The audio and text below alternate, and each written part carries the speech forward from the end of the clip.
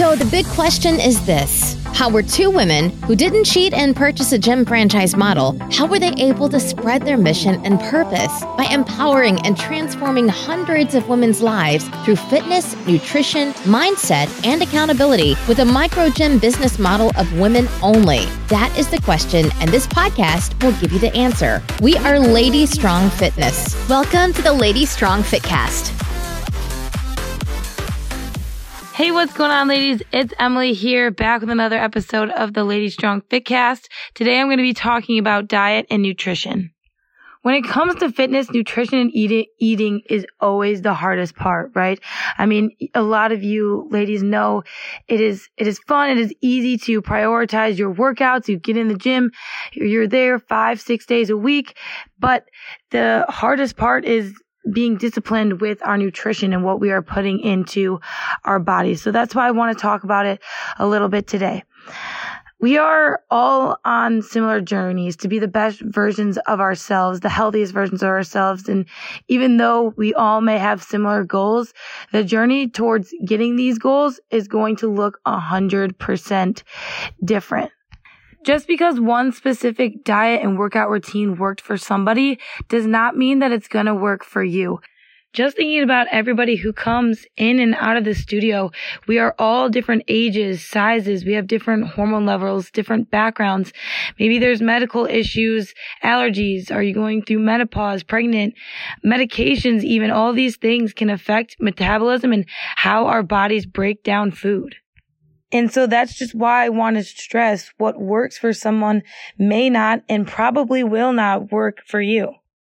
Another thing to think about too is that we all have different goals, right? Some people might have the goal to lose weight. Some people might want to gain weight, gain muscle, gain lean muscle. Some people are trying to, just maintain. And so that is also good to keep in mind, because what your nutrition looks like is going to be based upon what your goals are.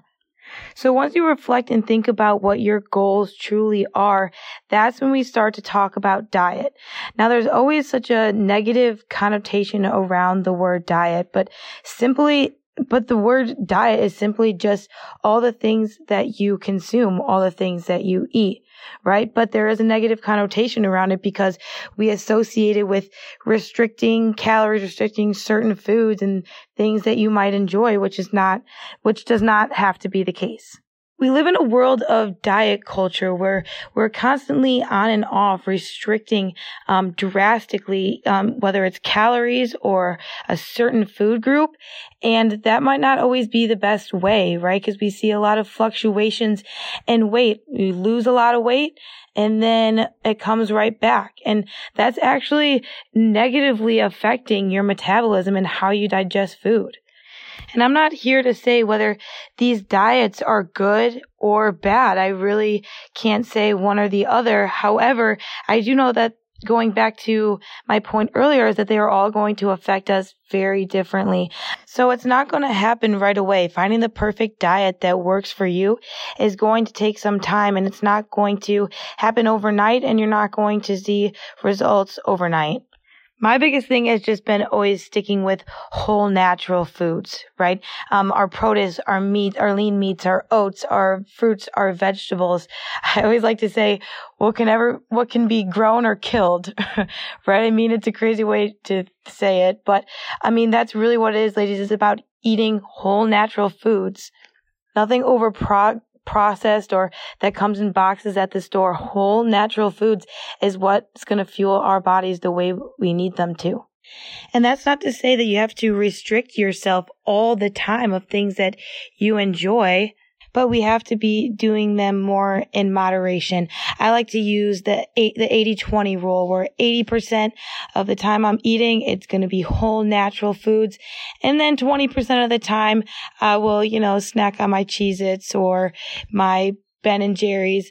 But ladies, I think you get the idea. It's about eating whole natural foods. Things are going to fuel us, fuel our day, keep our bodies healthy, keep our hearts, our heads and everything in the right place. So the next time you see the newest diet come out that you want to try and drastically cut something out of your diet, think about how it could affect you, your hormone levels. We're all women who have periods, and our menstrual cycles are affected by our hormones, and our hormones affect our metabolism and how we're breaking down food essentially at the end of the day. So just keep these things in mind, and keep in mind that we are all different. And if you're sitting there listening, thinking, well, I really only eat natural foods, and maybe we need to start prioritizing other things, like how much water are you drinking, eating intuitively, how much are you eating, what volume, are you prioritizing your sleep, are you prioritizing your workouts, things like that all will affect it as well.